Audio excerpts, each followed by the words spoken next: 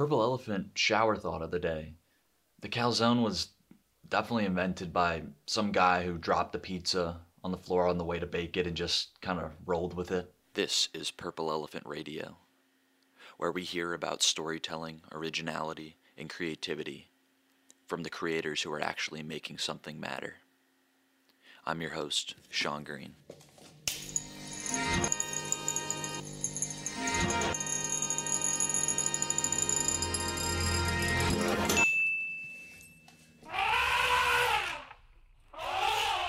We finally made it. Episode 10, double digits on Purple Elephant Radio. For the 10, 15 people who've been listening along, thank you. And this episode is probably the most special of this series of 10 because I'm with the artist who has designed this Purple Elephant podcast to begin with, who kind of birthed the creation from an illustrator's perspective. And now this person is a illustration major, kind of. We'll get into that. They've been doing commission work for a while, and they are a barista at Vita Coffee.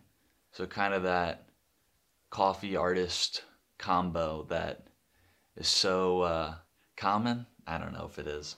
And well, yeah, I guess she's my girlfriend, but that doesn't really matter. And I'm talking about Sveta Wannenberg. Welcome to the show. Hello. Thank you.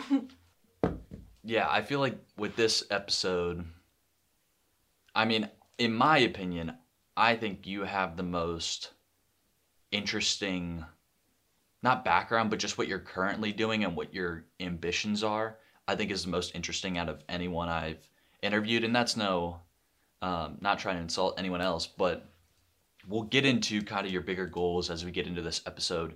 But just for people who don't know, I mean, I'm sure anyone who's listened to this will have seen your art, at least on my Instagram. But maybe talk a little bit about how you got into illustration. Why illustration? Why not any other art? Or why not any other thing, like any other creative pursuit? Why illustration? I think art is a good place to start. Why I started even in art, because I do have a lot of other interests.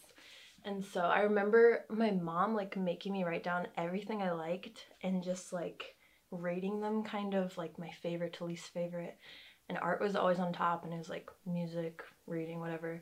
But it was usually like art, books, music, and I just kept coming back to art. So I was like, it was kind of like to help her decide what camps to go during the summer and like what to kind of spend your time on outside of school, and kind of Christmas presents too, I guess, like sketchbooks. Yeah. And so that definitely like helped me kind of zone in and like focus my energy towards art. And so I did a lot of like outside of school art classes. Right. And then found out like there's like talent, but also just like really practicing at something, you obviously get like better at it. Right. And I used to think that I wanted to do like fine art and like be a gallery person and like sneak my work into my own gallery and like have that.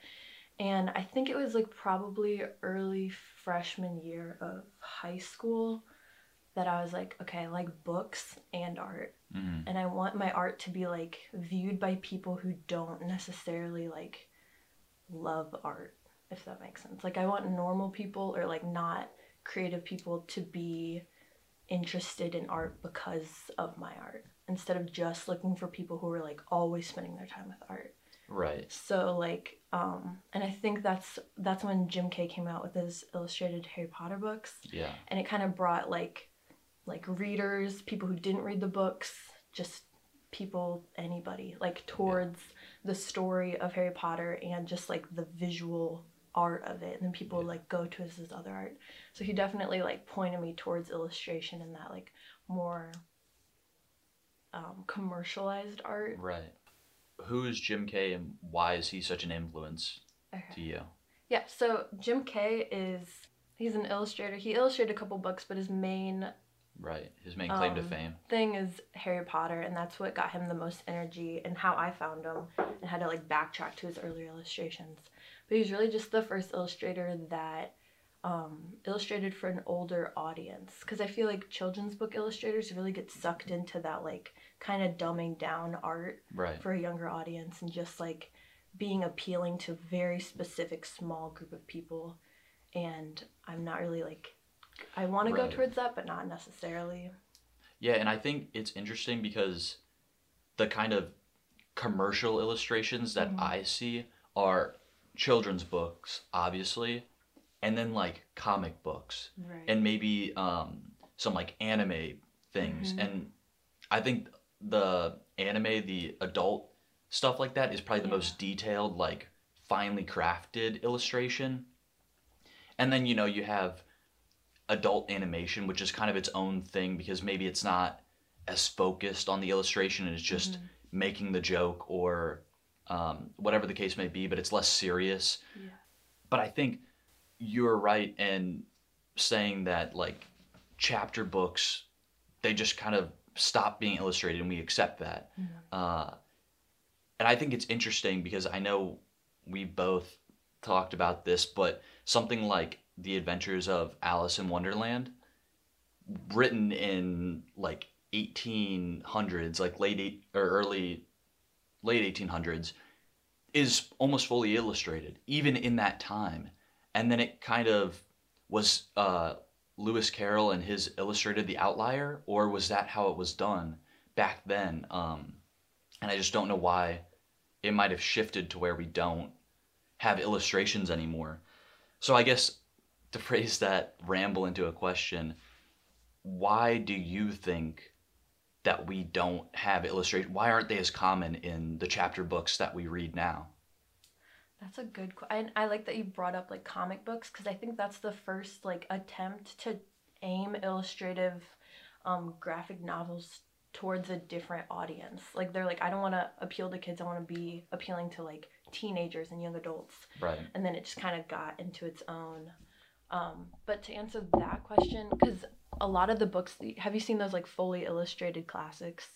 And Yeah. they have, yeah, they're like almost like line drawings, and they're originally like prints and mass produced. So there was definitely a time where they kind of, that's a good way to like explain, like they started doing it and somehow it just stopped. Right. But I think it's probably like full color illustrations would be very expensive, but it's done, so Yeah. I feel like it's not. But it's a lot more work for the illustrator to Oh, yeah. illustrate To illustrate a something 200-page book. Yeah. So I think that's like the main, it just doesn't get like thought of or like thought to do because it's like that's way too much work. There's too many Right. pages to illustrate. So Yeah. And I mean, just keeping on illustrations in books, any books, even children's books, I think that in children's books, there's sometimes the case where the illustrator is the main piece and then the author kind of writes a story for the Right. illustrations. Whereas you don't, you haven't seen that done in a longer book, which makes sense because something like that, like you said, it would be so much work on the illustrator. Right. I mean, they'd basically have to write the story themselves and then have a writer like edit it. So yeah, I think it is interesting that when it comes to the longer form, it's like the illustrator is the sidekick, even though the illustrator can become, we've seen it in children's books, the main player, the thing that people come for.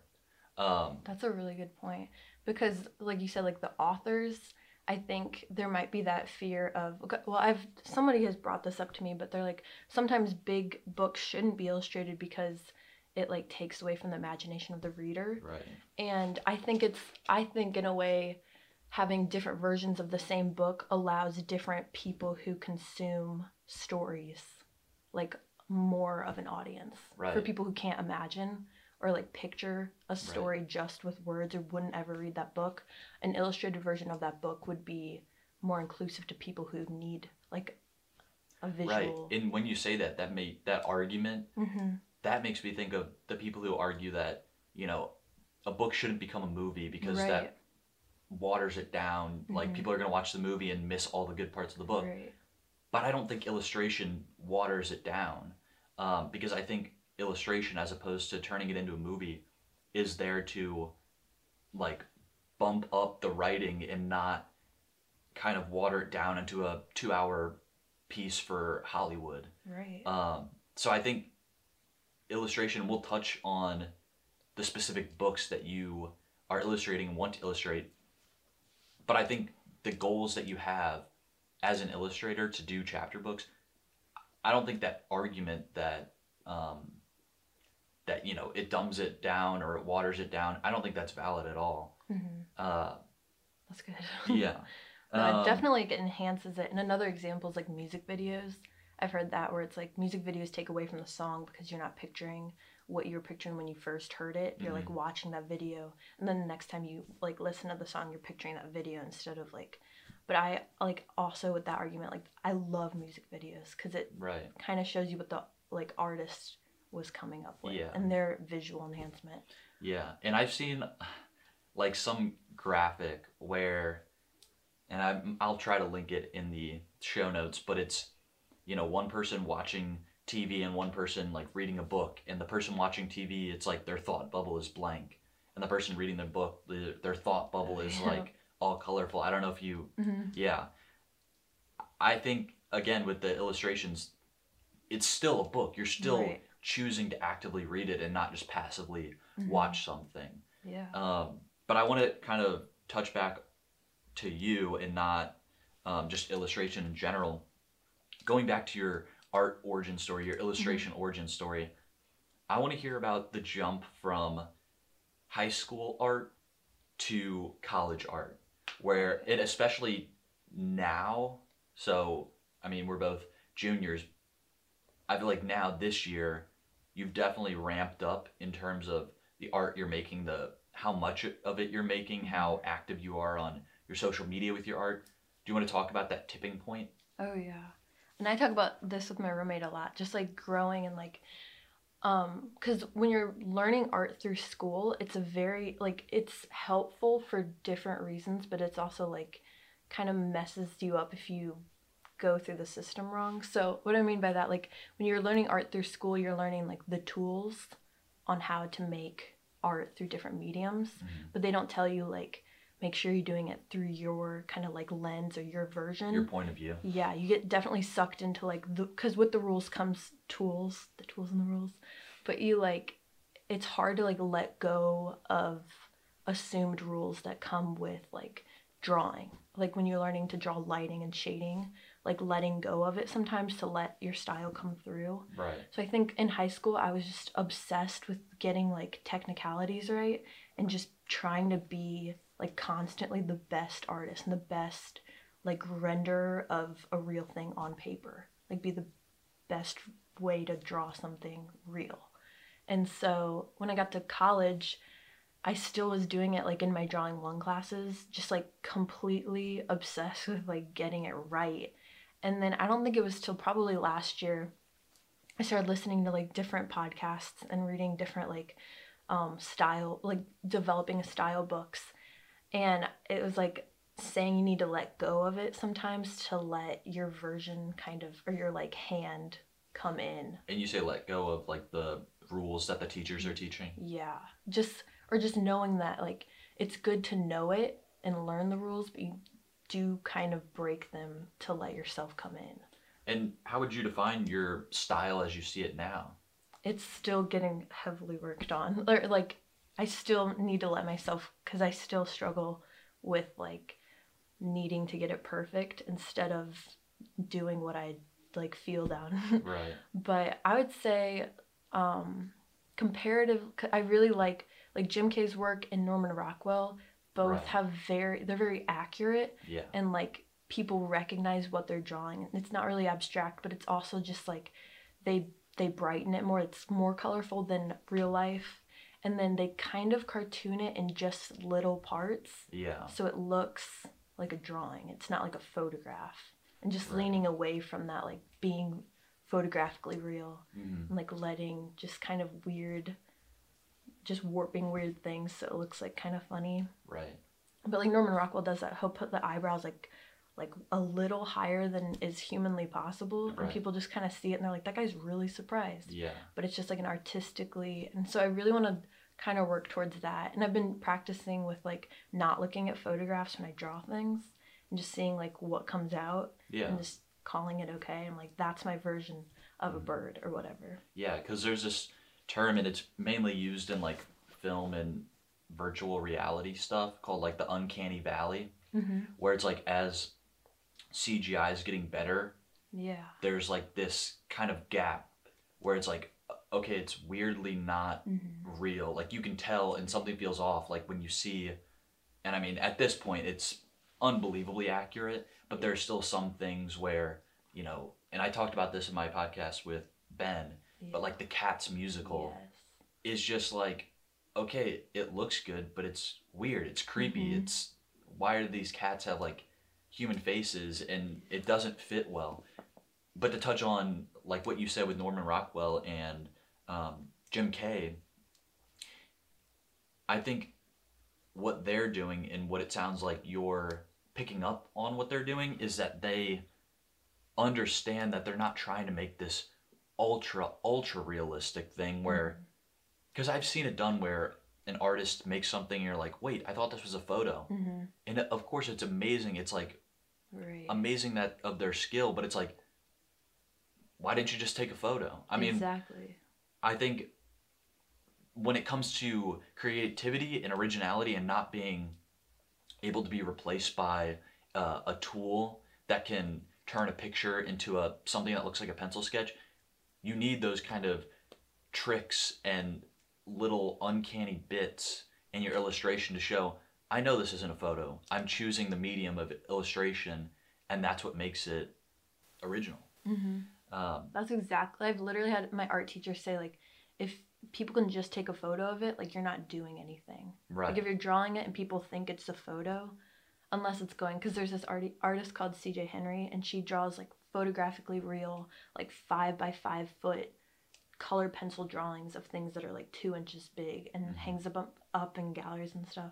And it's amazing, and, like, the fact she just does it over and over again and spends that much time, like, she's made a career for herself. But I'm like, I don't want to go into that, so I need to, like, let go of that. But yeah, definitely. Yeah.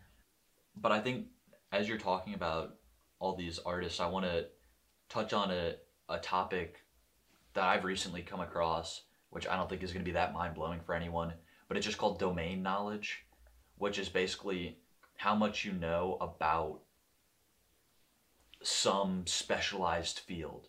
So in your case, it would be illustration or commercial art. So commercial meaning like art in books and maybe advertisements.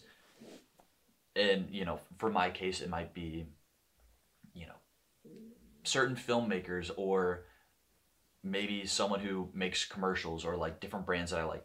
But with domain knowledge, the reason it's so important is that once you kind of know enough about an industry, you know where the rules can be broken, you know where the kind of boundaries can be pushed. Do you feel like you're learning enough to where you can say, like, I have a large domain knowledge, where if someone said, you know, blah blah blah artist, have you seen their work, and you're like, yeah, and this is their style and I know this about them, basically knowing the history of your niche, your industry. Yeah. To phrase that into a question, do you think that you are learning enough about that? And do you think it's school that's giving you that domain knowledge, or it's you going off on your own? Because would you have known about Jim Kay from school? No. Like someone that you really admire and you want to do what they do? Yeah. Did you pick that up on your own? And just for any artist, not just Jim Kay. That's a really good, yeah. So definitely not through high school. I think the first time, because I like know exactly what you're talking about, and my printmaking teacher told us, he said, you should be able to write down your top 10 favorite people that do what you want to be able to do, like in the future. And so he was describing it as like being a fan, like a baseball fan of what you want to go into. Right. And I remember being like, I can't name, he said, be able to name like 10 illustrators that are alive today doing close to what you want to do, or like have kind of your style, or like just the like online persona, like vulnerability that you want. And that was like when I started, like, I really need to go like find people that because I like say I'm a fan and I want to be an illustrator, but I like realized that I wasn't, because I wasn't going into it and like not looking into it in my off time. So after that, I was like, I definitely need to go look at people. Yeah. And that was like that wasn't until like sophomore years of college though. Yeah. And I definitely wish like if that was like freshman year of high school, I feel like I'd be like definitely more like immersed in my niche. Right. And I feel like I do this thing where I get stuck on 2 or 3 people that really influence me, and I consume all of their work, but I don't necessarily look at the industry that I'm thinking about as a whole, and I don't pick and choose artists from different, or influencers from different corners of the industry, and I just hyper focus on, 2 or 3 people. But I'm curious, because you said it was kind of like you kickstarted this process of getting more into it and learning more about your industry. How do you find the urge or passion, I say that with air quotes, to like research those people? Is it like curiosity that drives you, or just like, I'm gonna get left behind if I don't know all this stuff? How do you convince yourself to enhance your domain knowledge? Well, probably like even looking at artists, like finding what you don't like, because I think it was motivated by fear of like, what if I don't have a style, or like what if I like can't find someone that I like or don't like, I'm like, what if I'm just kind of floating? So like motivated by, not I don't like the word fear, but like motivated by wanting to do something really bad, or like I want to be an illustrator in like 10 years, like a successful illustrator. I don't want to wait till like the end, like when I'm really old or whatever. So I think it's motivated by like wanting to start early and like getting ahead of the curve of people like where they usually start. And just honestly going on Instagram and finding like what I save, because I always like save art if it hits, even if I like don't want to draw like that, I always save it to my Instagram. And I'm like, I just went through those and I'm like, what do I like about this? And like, why did it hit me? And like looking for like what made successful artists successful, or like why was I drawn to work, and like how can I make work that also draws people, even if they don't necessarily fit into like my specific style. Because there's artists I follow like Andy J. Pizza and Lisa Congdon, and they're very like simple and like kind of abstract, blocky color, like graphic design almost. Yeah. And I'm like, I definitely don't want to do that because my style is definitely so much different. But there's something about it, like the way they show their art and handle themselves and how people know their personalities, that I'm definitely more drawn to. So just like looking for people that hit you so you can learn to hit other people with like inspo. Yeah, and I think that's a good way to, like, I like the way you phrased that, where it's, maybe you don't like exactly what they're creating. You don't want to make what they make. Yeah.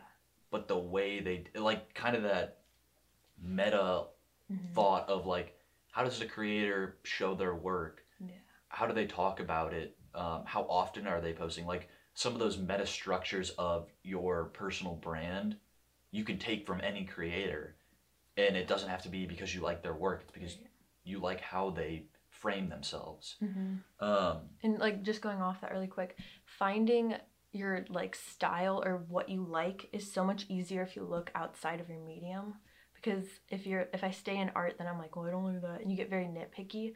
But if you go like, what movies do I like, or what podcasts, or what just like music that you like, and relate it back to almost like from an abstract point of view, like what does this music and these movies and this art all have in common?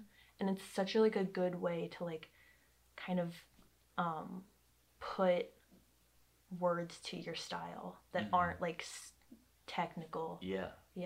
And I think that's the best way, in my opinion, to kind of stand out in your niche, is to say like, oh, I'm an illustrator, but my style is more like this musician. And it's like, no one thinks to compare their style to someone in a completely different industry. And it instantly puts you in that kind of blue ocean of less competition, you created your own niche and it's yours for the taking until people may come in later, but then you move on and you're constantly like ahead of the crowd in that sense by looking at other people. And then people that like also, because if you're like, I like illustrating, but also like dystopian books and this form of comedian or whatever, those people, if there's anyone that also likes those 2 or 3 things, they're automatically gonna like be your biggest fan because they've never found anyone who combined it all, the things they liked. Do you want to talk about that? Because we were talking about that last night of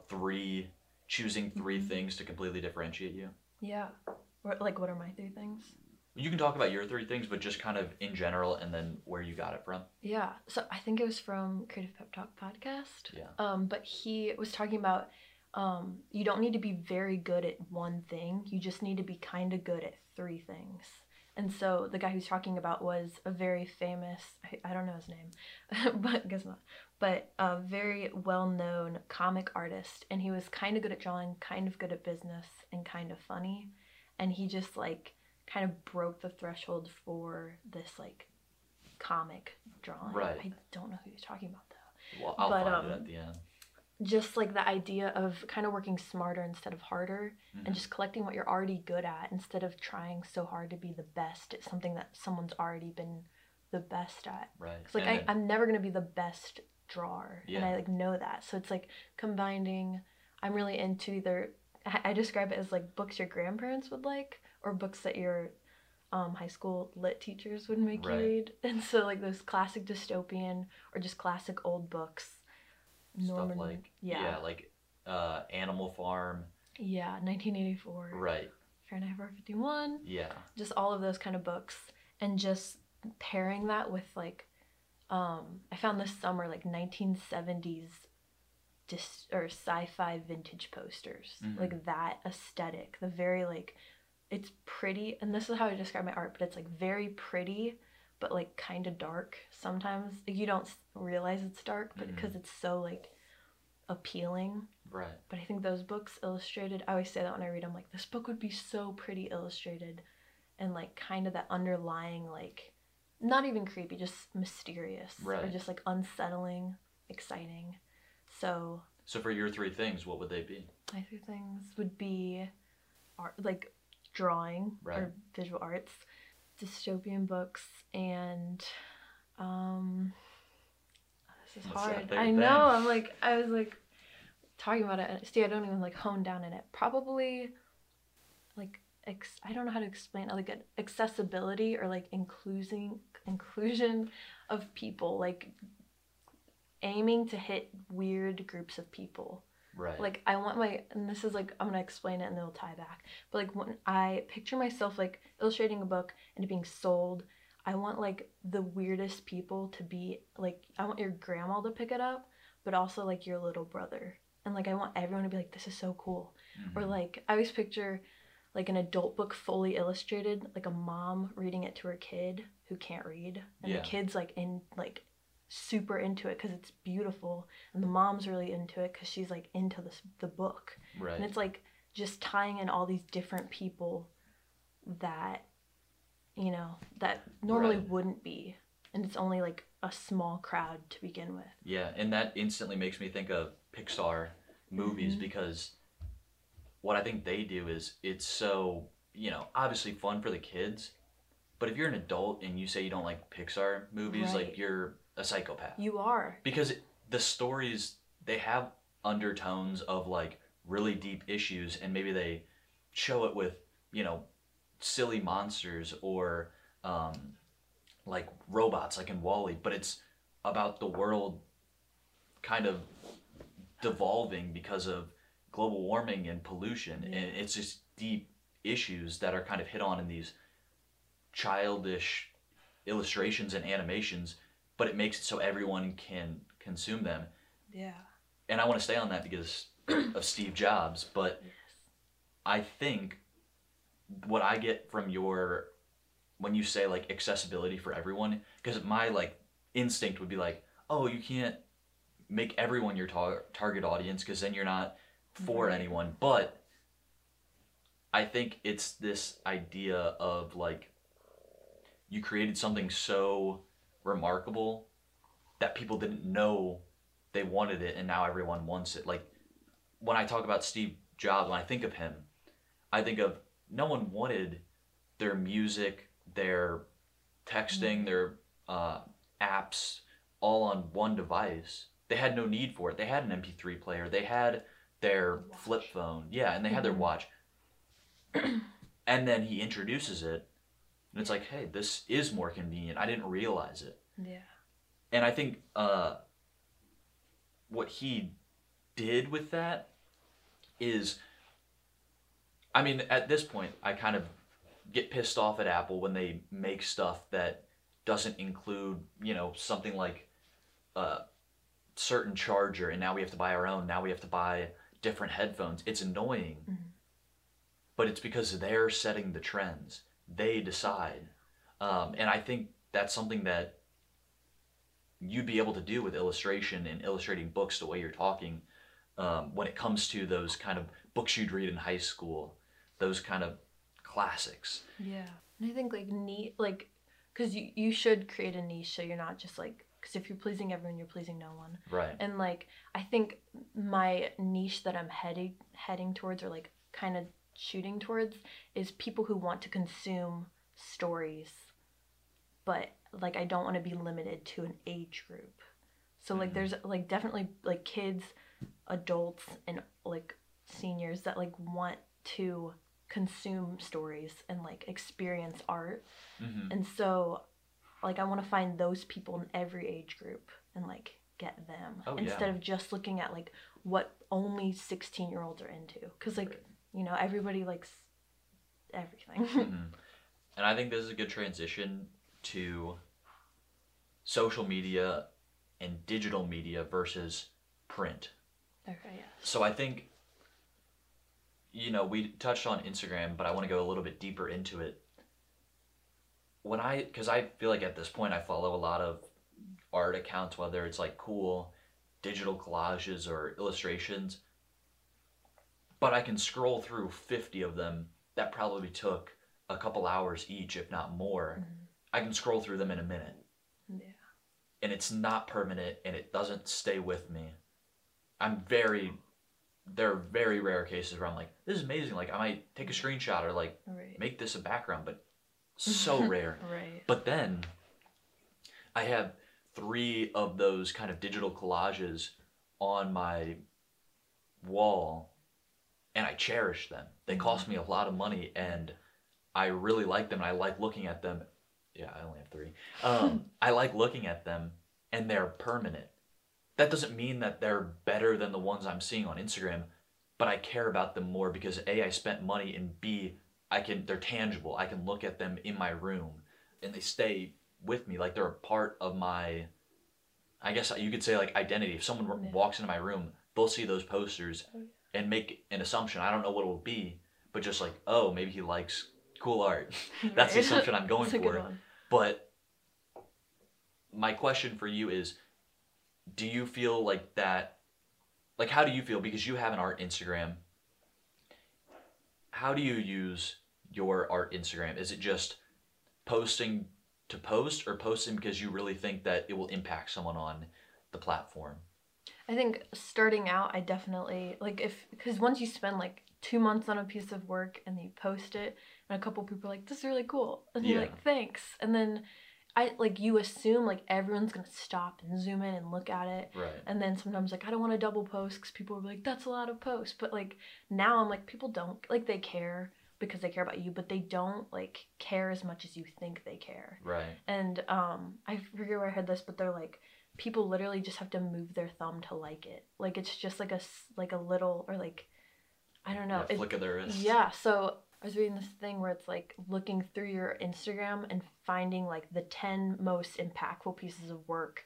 And that doesn't mean like most likes, because likes don't mean anything, because it's like just a move of your thumb. It's like when people stop and they comment, or like when they've sent it to other people, and then looking at those 10 posts and like seeing what they have in common, and kind of just doing a self-analyzing, like what was successful and why was it successful. Right. And it's like the pieces you never think were, because like the pieces I spend the most time on, like the most, sometimes don't get as much clout as like Inktober Day 14, where I'm Right. like, I didn't care about that piece, and everyone's like, this is the coolest thing I've ever seen. So it's weird because like you definitely get sucked into like being the profile instead of like being on the other side, like how do other people see my work. Right. And so your question, what was your question? No, you answered it. Okay. You answered it in that well, you kind of answered it. No, but yeah. I think what I wanted to talk about, what I was hinting at, is using Instagram as a way to hold yourself accountable to making. Yes. Do you want to talk about that? Yeah, and the first thing was Inktober. You just draw an ink drawing every day of October, and they have like a set prompt for you. And after day 5, people kind of learn to like expect it coming. Right. And so when you don't do it or it's late, some of my friends will be like, "This one's kind of late." I'm like, "I know," or they'll like come and be like, "You gonna post soon?"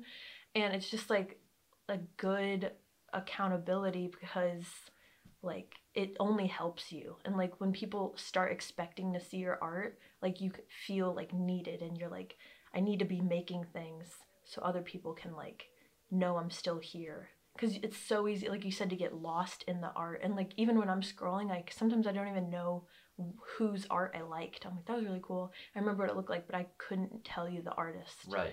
And it's just like learning to like have people like look for you and know that you belong to the art that you posted. Mm-hmm. And just like being structured in that, because once you lose that, or like you kind of, because I always fall off my art account, I feel like, for a couple months. Yeah. And then I'm like, I need to get back in.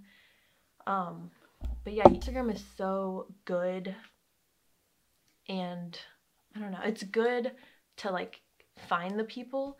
But you were talking about like concrete art or like your posters.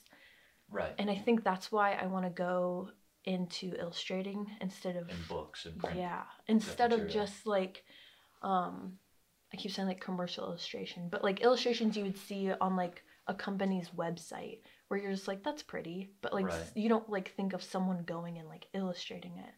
And like I know for me, I definitely buy books that sometimes I don't read, instead of like going on the Kindle, like you said, and like reading books. And so just having the book in my hand is so much like, it's a whole different feeling than the like actual story, because I love the story and I love the book. Right. And so I want to illustrate tangible books, because I know people will end up buying them even if they don't read the story, because it's pretty. Right. It's like decoration, and it, like I said with the posters, you buy it because you want it to be in line with your identity, with your personality. So when you spend money on it, you're telling the world that this represents me. That's why I'm willing to, spend my hard-earned cash on it. Yeah.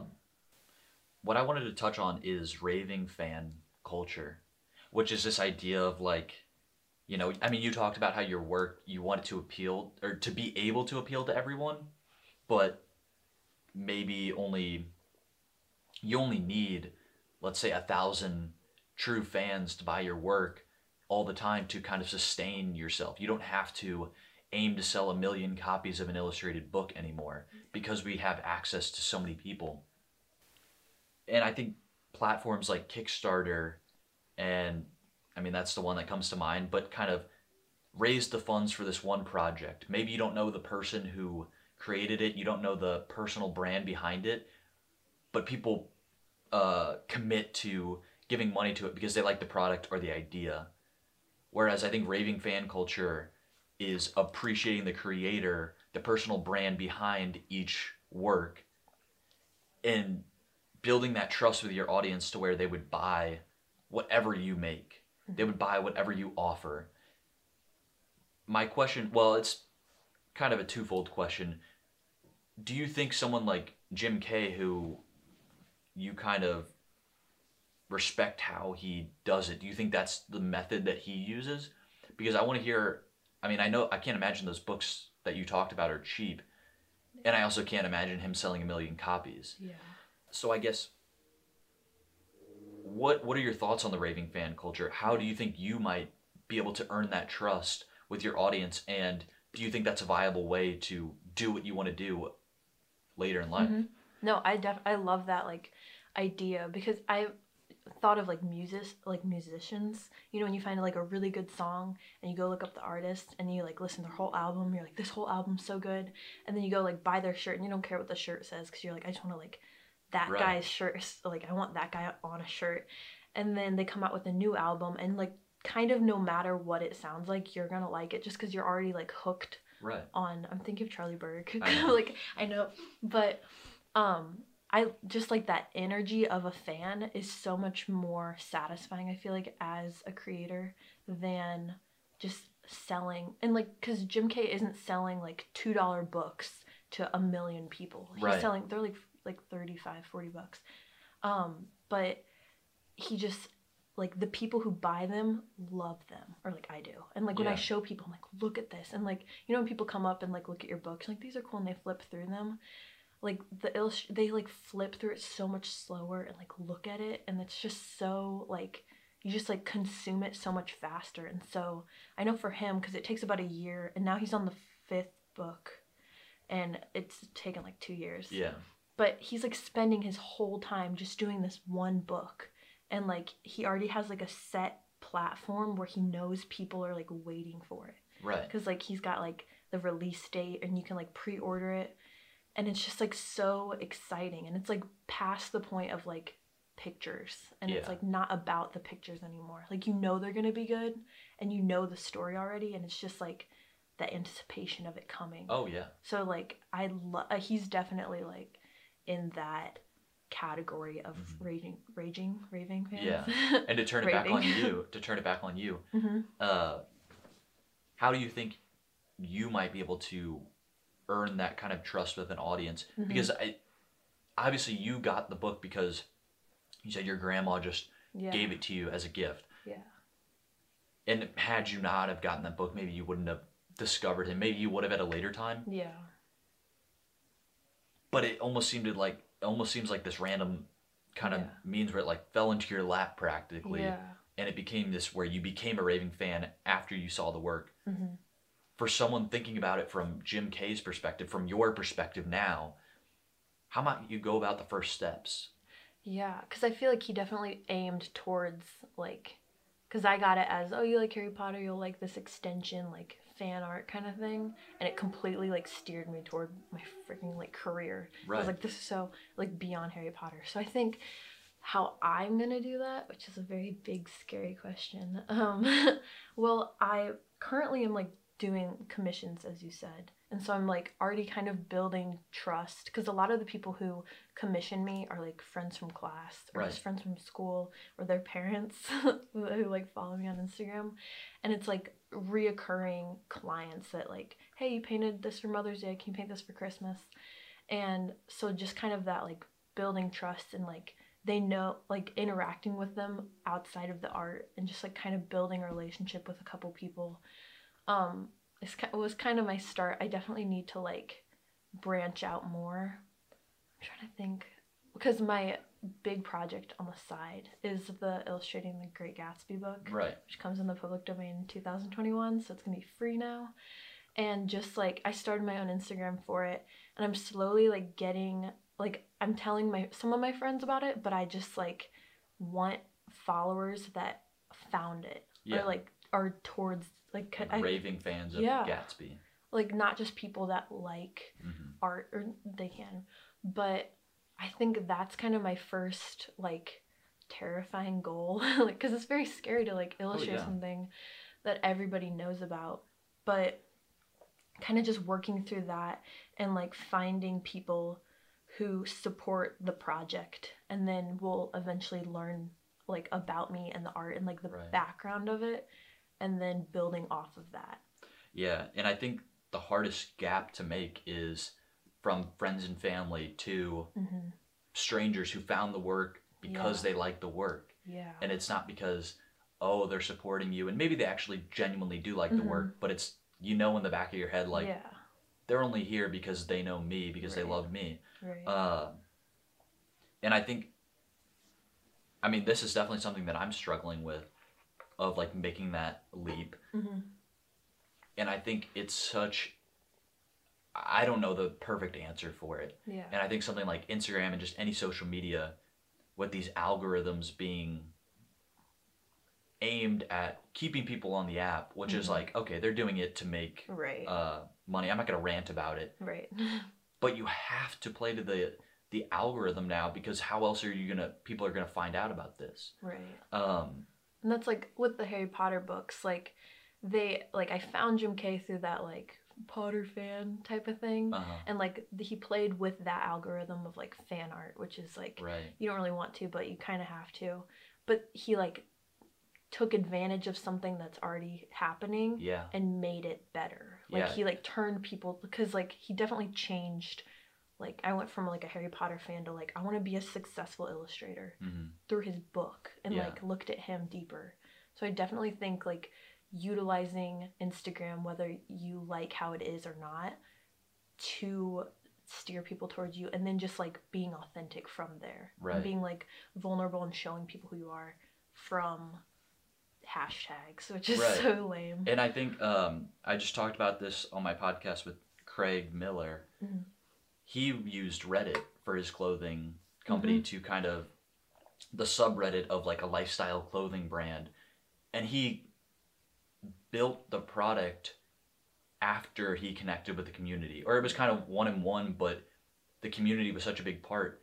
And you know, if we talk about the chicken or the egg, what comes first, in this case it seems like the new way of thinking about it is the community comes first. Yeah.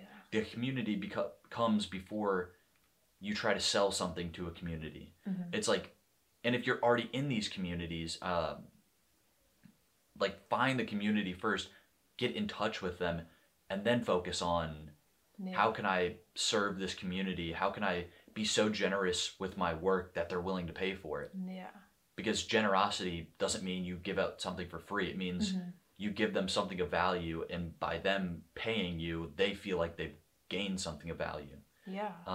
Definitely like that anticipating, like having customers anticipating what you're gonna make, Right. instead of being kind of like a marketer, like, or Right. not. I'm trying to think of like a I have this, please buy it from me. Yeah. Kind of thing, like on Etsy or whatever. Yeah. Just like finding people who are excited for what you haven't even made yet, and then like they wait for you, and then you make it, and it's like very exciting.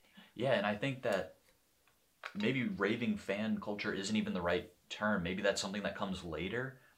And because we're both in similar stages, when we're at this kind of very early stage, it should be thought of like not raving fan culture, but just raving community. Even if you didn't build the community, being a prominent member of whatever community you want to create for, that you want to serve. Yeah.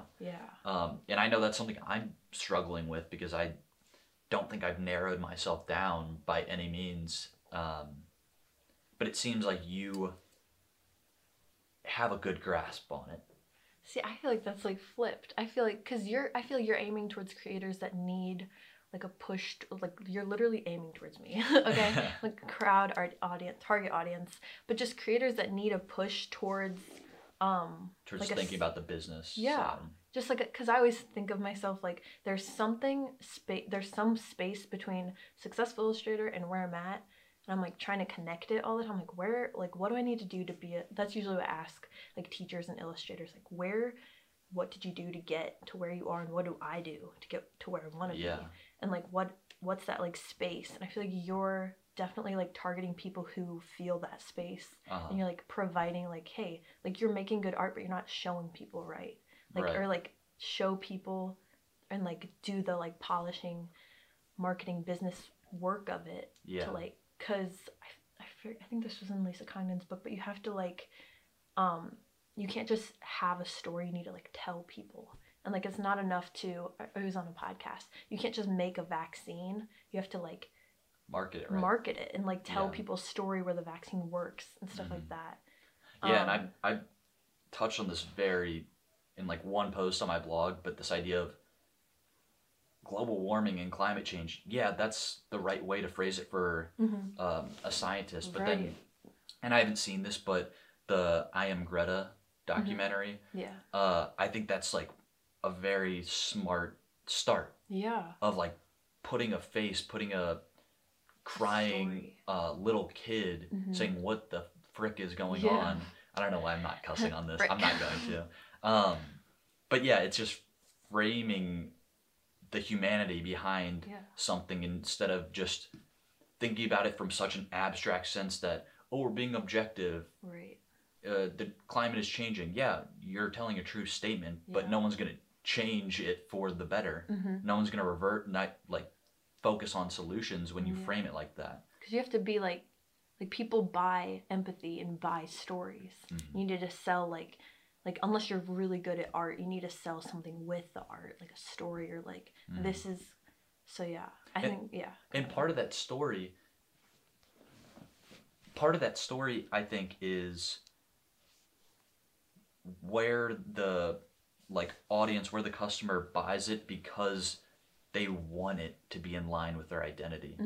If someone's selling a water bottle that, and I only say this because I saw like an Instagram ad for it, but like selling a water bottle that donates money to like plant trees and it's made out of recycled materials, when they buy it, that becomes the thing where I'm buying it because I, the customer, am identifying as this person who cares about the environment.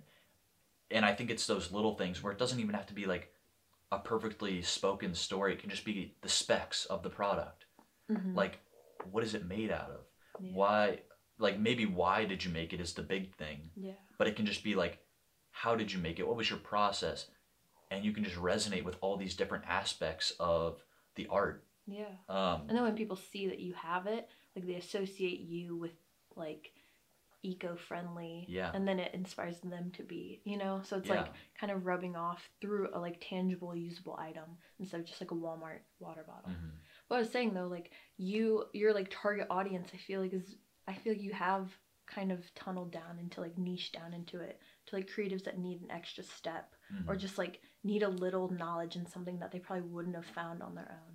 Right, and I think that's I'm glad you say that because I wouldn't have been able to phrase it like that. Really? But I think because you can look at it from an outside perspective, you can sum it up as you see it.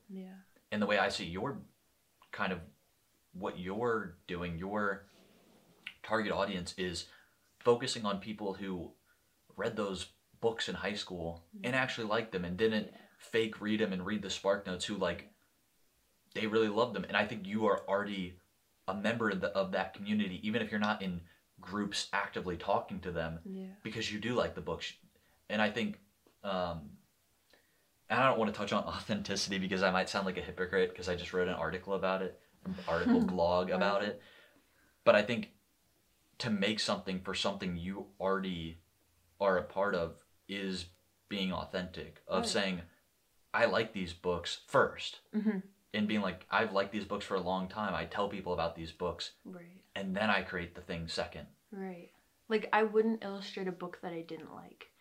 Even if someone was like, well, but if they're like, I'm going to pay you all this money, and I just didn't like the book, like, that would be so hard. And then I couldn't stand, like, I wouldn't want people to buy it, like, for the story, because I'm like, I don't even like that story. And that's why I'm, like, kind of shy of, like, doing strictly commercial illustration, because then I have to do, like, a lot of, like, well, what does this company stand for? Where do they put their money? And, like, all of that. And then going off the high school, like, I really did enjoy the books that I read in high school. And, like, it kind of sucked when people didn't read it sometimes, because I was like, that was such a good book. The guys in your class were like, oh, football.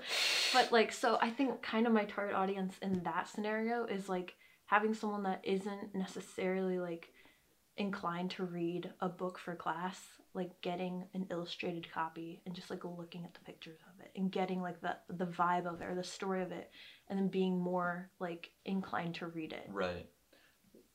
Oh, yeah, and I just want to stay on this idea of commercial work, commercial in the sense of doing work for a client, doing creative work for a client, or I should say skilled labor, because it doesn't necessarily mean creative work if you're just drawing exactly what they tell you to draw. If you're just their pencil. Like, you want to be a little more of a...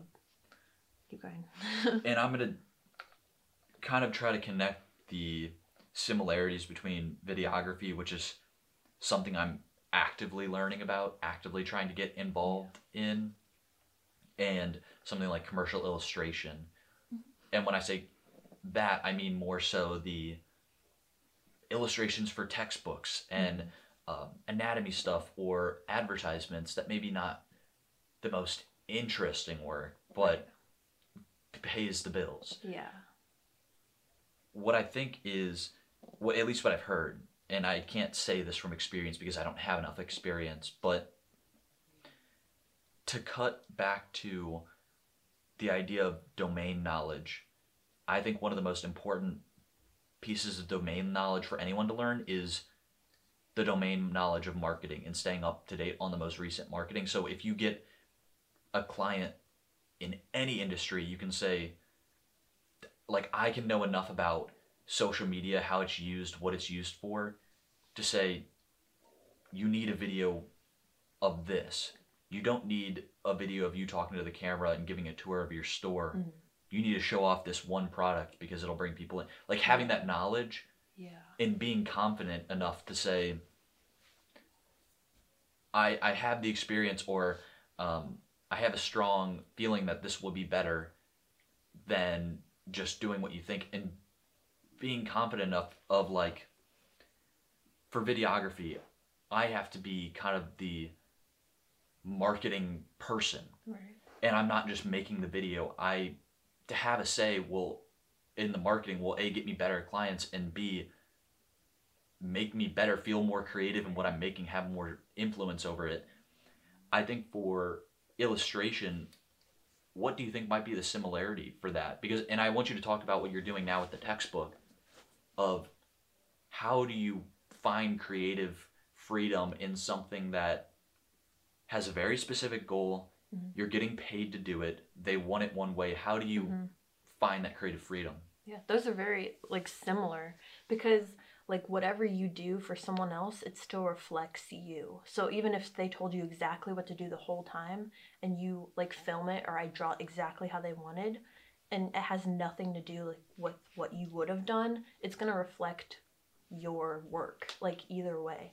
So if you don't, like, have a say in it, or so, like, with the videography, if someone's like, oh, I want, like, a film tour of this and I want to be talking and walking the whole time, and you know that probably wouldn't work good or look good, it's, like, kind of your job to stand up and be like, hey, I know from experience this would be better, and, like, in the long run it's going to reflect your work and reflect them better. And so with illustration, because that happens a lot, where it's like, oh, I want this drawn like this with these colors, I'm like, that's going to be very gross, like, that's going to look very bad. Right. And if I can draw it and it will look bad, and I can't be like, oh, they told me to do that, because I agreed to do it. So it's like learning to be like, hey, like, the customer's not always right in the creative industry sometimes, because, like,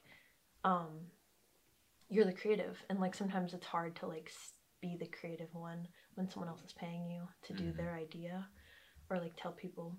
But the specific thing you're doing. doing. Yes. So I'm doing, I thought it was a textbook. It's a children's book it's for homebound educators in the field of science, and it's called When the World Was Sick, and it's basically a kid's book, and it's from a little boy's point of view, like a third grader, of the quarantine this summer, and, like, how school stopped and everything was just, like, really weird, and getting through that. And it's written by this third or fifth grade school teacher, science teacher, and she's just, like, kind of making the book she wished she had this summer. And so it, like, explains what happened in, like, a kind of a fun way, and at the end there's a lot of science experiments to do at home for just, like, rainy days or quarantine. Right. But it's, like, my first project where someone is, like, paying me money and has their whole idea, like, all written out. And obviously, like, you don't, like, make something without picturing everything. And so I FaceTimed her and I was like, what are you picturing for all these pages? And, like, wrote down all her notes. And there are some ideas that I'm like, that is, like, I understand, but I think we should work it through more. And, like, I do need to, like, be like, hey, like, from this creative standpoint, I think we should go this direction instead. But it's all just, like, how you handle it and, like, telling them. But I need to, like, do the work to show her that, like, this would be better than that idea. Right. And I think the one thing that I thought of as you were saying that is because you have to set standards if you want to have like feel good about the work you're making, Yeah. and say like I'm not gonna make, you know, illustrations for something really boring, like something that Right. you consider really boring. I think what I'm realizing, and again, I haven't done this, so I can't say it with ultimate authority, but like either doing work for free or doing work before you're asked to do it, where, Mm-hmm. you know, let's say you illustrate an advertisement for your dream client, or I make a spec 15-second commercial for my dream client, Yeah. and kind of building the portfolio before you have the clients, which I think people might get hung up on, especially our age in college, Yeah. thinking like, oh, I can't do the work until I have people that I have work to do for. Right. It's like, no, make your Make work it first, because even if you didn't get paid to do it, you're still showing off, Mm-hmm.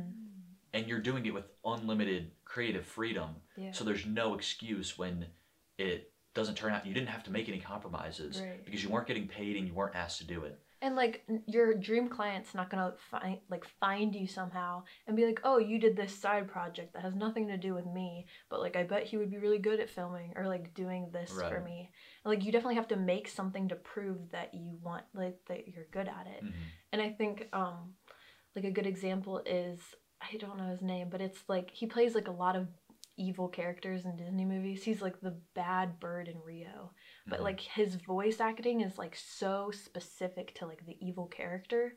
And before he even like ever got hired, he made like short films of, I might be butchering it, but he made like like shorts of being like the evil guy and like proved that he was really good at it and just did it first, Yeah. showed people, and then people like niched him into that like category. And so that's kind of like my goal with The Great Gatsby. Like I want to illustrate it even though no one's asking me to show like, hey, I can illustrate a story that people already know that already exists, heavily illustrated it. Mm-hmm.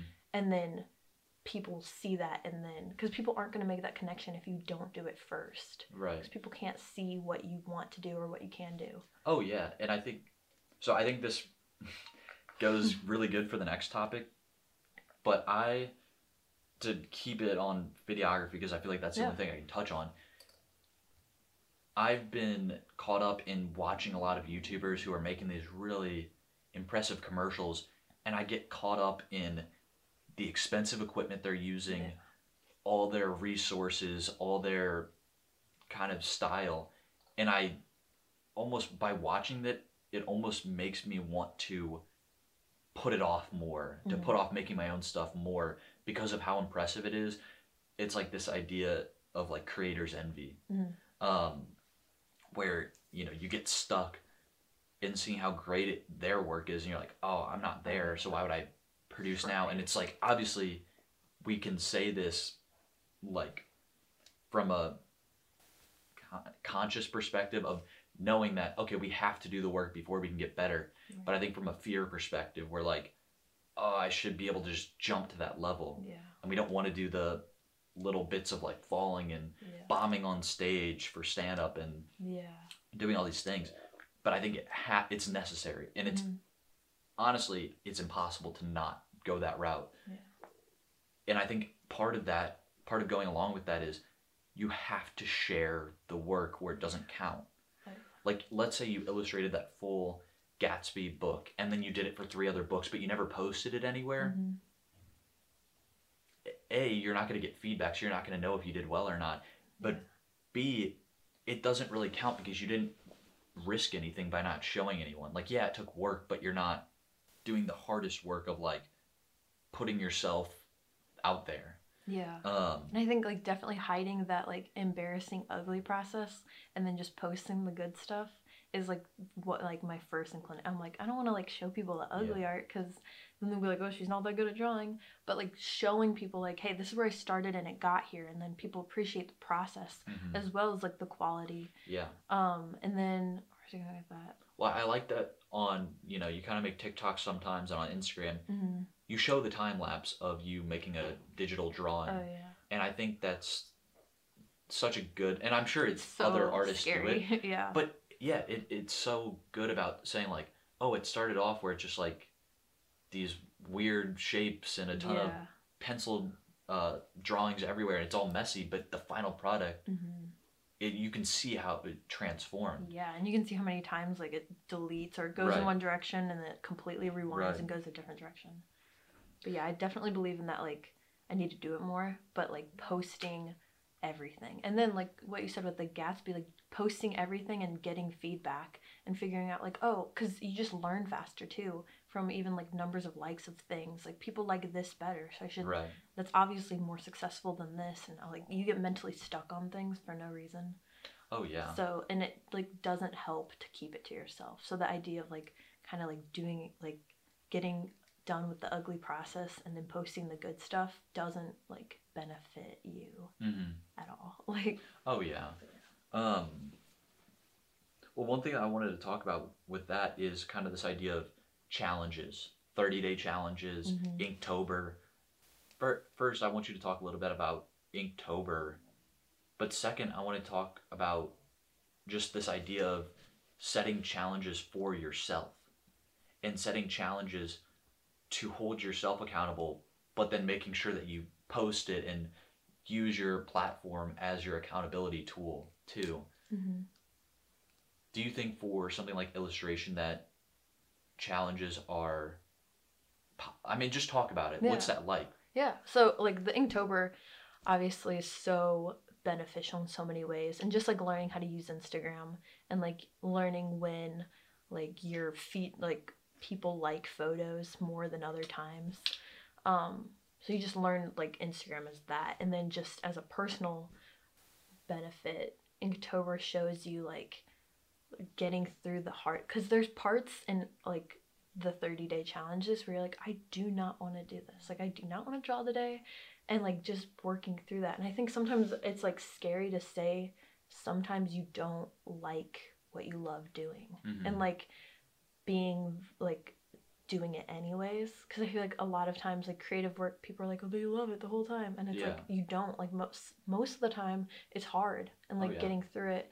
And so the 30-day challenges are so much harder than they look, because you're like, it's a sketch a day, and I'm like, yeah, but it's a sketch every day, no matter what I feel or how much homework I have.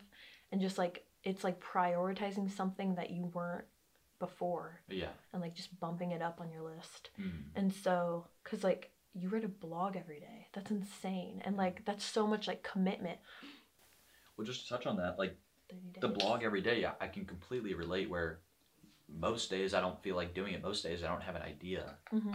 And I sit down and write, and no matter what, it's going to get posted. Right. And I think it's so important for my process to do it first thing in the morning, because if not, as the day goes on, it gets easier and easier to put it off until it's late and you're tired, and you'll do it tomorrow. Right, or you'll do 2 in one day or something like that. Yeah, and then you lose it. Yeah, and you were talking about goals, and that's what I was going to say, because I know you both have been doing like November goals, December goals. Right. And you're so much better at them.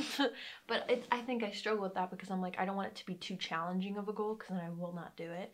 And I don't want to be like too simple of a goal, because I'm like, that's kind of lame. Like you can do that. Yeah. And then I don't. So it's like, I was just saying this, but like sketching every day it has to be so specific too, because I'm like, oh, that counts as a sketch, or like, oh, I'll do it tomorrow.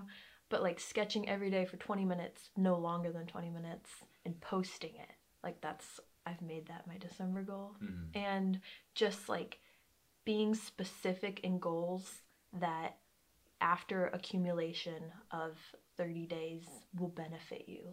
And like, Oh yeah. it's so much more work than I think I realized, because you're like, you can't just say like, I'll draw more this month. You have to be so specific. Yeah. And I think what I like about the doing something daily is, you know, you set it at you set the challenge at the beginning of the month. But as you get deep into it, as you get to day 3 through 29, you just have to keep your head down, and it feels like you're just kind of treading water, like trying to keep your head above water. And I think that's important, because I think I've gotten caught in the trap of thinking like I constantly need to be zoomed out on my perspective, and like, how does today get me to 3 years from now? And I think if you think that big, you kind kind of get caught in this like paralysis of, oh, it's not that productive. I'm wasting my time. And I think when you get into the thick of it, you just have to keep your head down and focus on the day. So this like flow state is making something just hard enough, just out of your comfort zone, to where it like feels like a challenge, but it's not impossible. Yes. I think the daily challenge has to put you in a flow state, even if it doesn't feel comfortable. It doesn't feel like a flow state. You have to put yourself there so that you're not constantly thinking about, how does this get me to my 10-year goal? Yeah. Something that you truly can't imagine, because your life will change in so many ways throughout the years. Yeah, because like if you, and like I like that zooming out will sometimes like lose your enthusiasm for something. Right. And I think my problem is I get too zoomed in and I'm like, this drawing needs to be so good. Like this needs to be, people need to stop on Instagram and be like, Right. whoa. And then if I zoom out, like what is a sketch gonna do for an illustrator? Like people aren't gonna look at your sketches to hire you, and like it's not gonna help you. And that's how I do with like reading too. I'm like, read 10 pages a day. Like it's not gonna help you in the long, like way zoomed out, but it does, because like your mental, you think different after you read a lot, and you're like more motivated in a smarter way to like work on work. And so it's all just being in the like correct zoom. I don't know how to say that, but being just zoomed out enough to do it, but not too zoomed out to like lose the detail of the importance of it. Yeah, and I think with like the challenge idea of just doing one thing every 30 days, I almost think it's important to focus on the outcome of the day-to-day. And because like you said, when you get too zoomed in, you're focused on perfecting it in the moment. Yeah. Whereas zoomed out, you're overthinking too much about how this will help you way in the future. I think that middle balance is about saying it doesn't have to be perfect, and it doesn't have to change my life 10 years from now, but the day-to-day outcome, there has to be one thing on my Instagram feed, or I have to post one thing. It doesn't matter what it is, it has to be posted. Yeah. And I think our minds will automatically not accept, like if you're like, oh, what if I'm just like post a blank screen? Yeah. No creator is going to do that, not on something that they care about. But they also, when you focus only on the outcome, you're not going to let yourself get caught up in perfectionism. And the final topic I want to talk about, just to touch on for a little bit, and you hit on this a little bit, but Andy J. Pizza, a creative pep talk, and that's like, it seems like a podcast that's really influenced you. I want to hear what you take away from just those podcasts, basically a podcast about creativity, which I think this is something like that. Oh, yeah. But I want to hear about from Andy J. Pizzas, because his much more established, been going on for much longer, you've been listening to it for longer. What is that like? What do you take away from a podcast like that? Yeah. No, you definitely, I think I told my mom, I was like, I'm like dating Andy J. Pizza and it's really cool. But you're like, but it's not, it's different, because you're coming from, like, you're reading books that artists probably wouldn't read, and like providing that information and stories from other people in an audio, like so people can just consume it through Audible. And like Andy J. Pizza's coming from he's an illustrator, and he's coming from just like experience and just like, hey, this is how I got here, but it's very broad and can apply to like so many different kinds of creatives. And I've been listening to it to just kind of like actualize where I'm, like what I'm doing, and kind of like bridge that step to like Illustrator and where I'm at now. And just he gives like kind of like mental advice on like how to just very specific structure, like advice on how to bridge the gaps of like where you want to go. And so he came up with like that advice for the like 3 things. Yeah, the 3 things: the Instagram, finding your top 10, looking at different mediums to like find your style, and just like creatively being pepped and like constantly being, because he always says, he's like, I'm like, my biggest fear is boredom, and just being like not, or I think he's like, I'm most scared of not being curious anymore, or like making something and just being like stagnant. And I don't know. Every time I listen to it, I just get pepped and I'm like ready to do it. And I think he also provides like doable advice. It's not too broad where it's like, oh yeah, like that's a good fact. It's like, do this. Yeah. Well, one just thing so that, helpful. and I don't want to bash on him, but I think this can apply to any just listening to podcasts. But I just was like thinking about this topic, this Urban Dictionary word called mental masturbation, which I don't know if you've heard it, I don't think I have. but it's when you are consuming this like advice, this success advice, this motivation advice, and you have no intention of taking action on it. Yeah. And it feels good in the moment, like you're getting pumped up, you're getting pepped, and then it's kind of like purposelessly learning. Mm-hmm. But it seems like what you said with the actionable advice, that is a good thing that Andy J. Pizza does. And I've only listened to a couple of his podcasts, but one thing that I'm curious about, and this doesn't have to do with his podcast, but just any, when we're looking at things like, oh, what's your creative archetype? What type of personality creative are you? Just all these little quizzes, these mini figuring yourself out, figuring your style out. Don't you think that can be crippling sometimes? Oh, for sure. And I think at the beginning when I started listening to it, it was like satisfying that like need to work on myself without actually working on myself. So like when you read a book or whatever, you're like, oh, I need to like get better at this, and you read something on how to get better on it, and then you're like, oh, that was a step closer to getting better, but you're never really doing it. And so I definitely like now I like do it alongside the podcast or do it beside the podcast, and I don't rely on that to feel like validated towards working towards my career. Right. But definitely in the beginning, I would just listen to it. I'm like, wow, like that was great. Like I'm so good. I'm like going towards marketing, and I wasn't. So it's definitely like you can't just rely on that. You need to take it like with a grain of salt and be like, yeah, I listened to that, but like what did I do? And like you can't just tell people you're listening to podcasts. Right. You need to have things. And so yes. So working, like making, and he says that too, like you can't, but again, like you can't just hear it, but he says like you need to do it first before before people will like hire you. Right. You and need I think to make the work. Yeah, and I think it doesn't even have to be. So we touched on this earlier in the podcast of like making the work that you want, the clients you want to see. Yeah. Is a very weird That's way a of phrasing great that. question. But yeah, like this idea of getting actualized, like figuring yourself out by the work you produce, not figuring yourself out and then saying, okay, I know myself, now I can start creating. Right. It is hand in hand, and it's kind of moving along with it. You change with the actions you're taking. Yeah.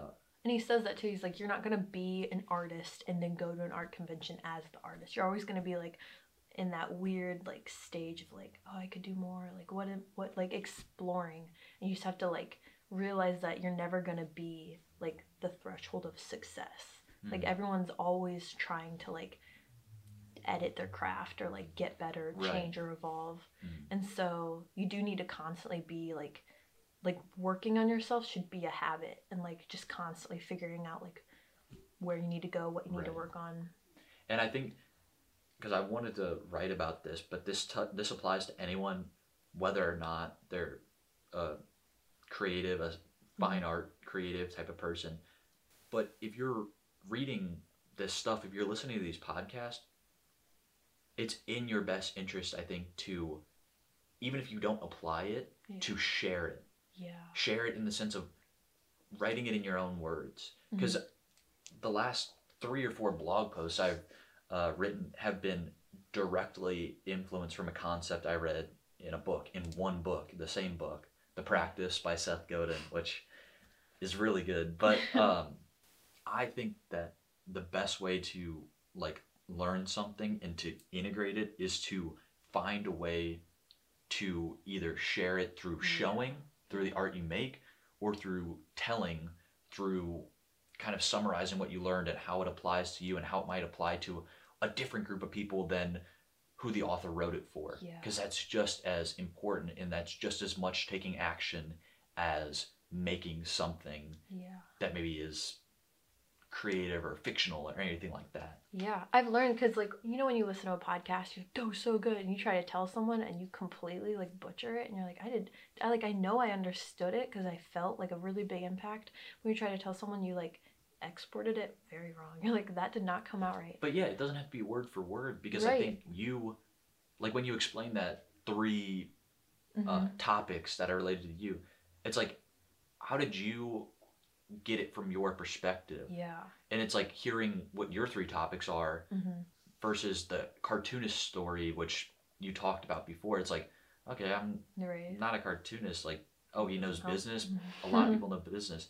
But then Right. you're like, oh, people who read this books that are books from high school. Yeah. And it's like, that's a weird topic I wouldn't have thought of.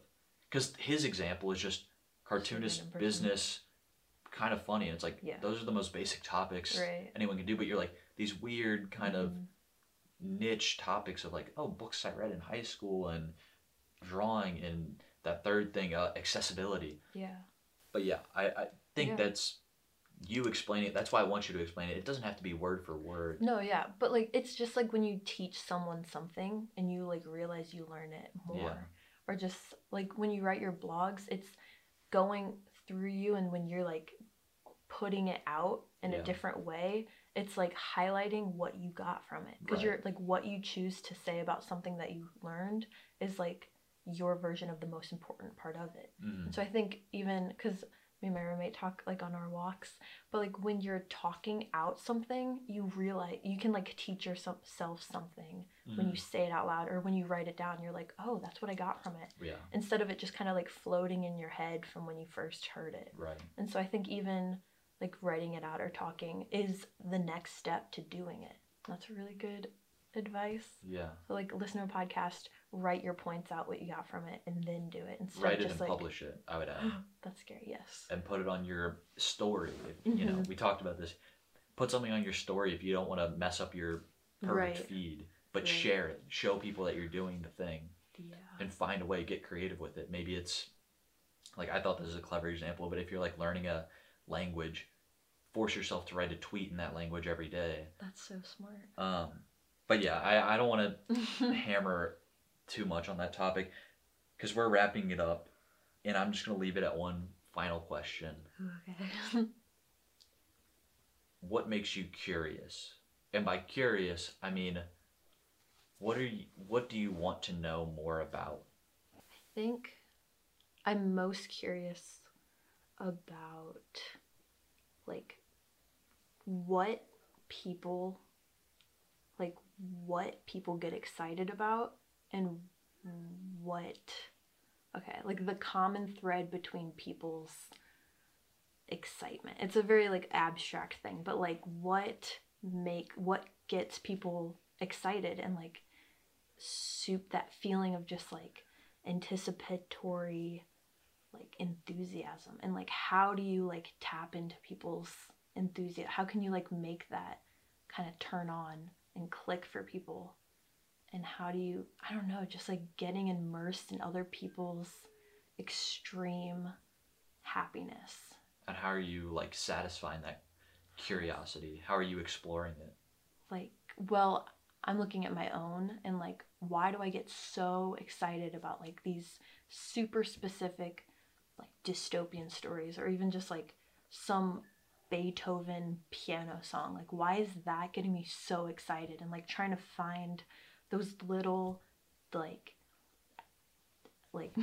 concrete things, and then how can I flip it to where like I incorporate that. I think it's intense detail of something in work that people see, and even if it doesn't apply to them, or like they just see like that passion in something, and like it kind of flips.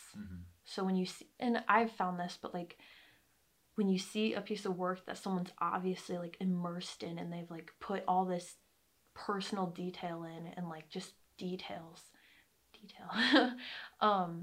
you can just like feel it kind of, and like I want to do that to people. Like I want people to be like, also have that like, why am I so happy? Why does this make me happy? Right. And like what else makes me happy, and why why are they all connected? Yeah, like what makes you tick in a Yeah, good way. in a good way, a good tick.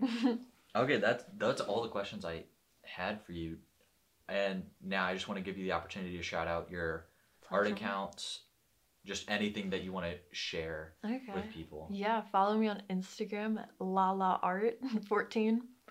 And then if you're into The Great Gatsby, go follow Svitzgerald, SV Itzgerald. Because that's where I'm posting kind of like my process documentation of The Gatsby. That's about it. Yeah, and you'll continue to see Sweta's art on the Purple Elephant platform. Yes. But not for this podcast episode, because it's going to be a fun little drawing that I make. But I'm so excited. Yeah, that's all I had. Yeah, thank you so much. Thanks for coming on. This has been Purple Elephant Radio. Don't forget to subscribe, and we'll see you next week.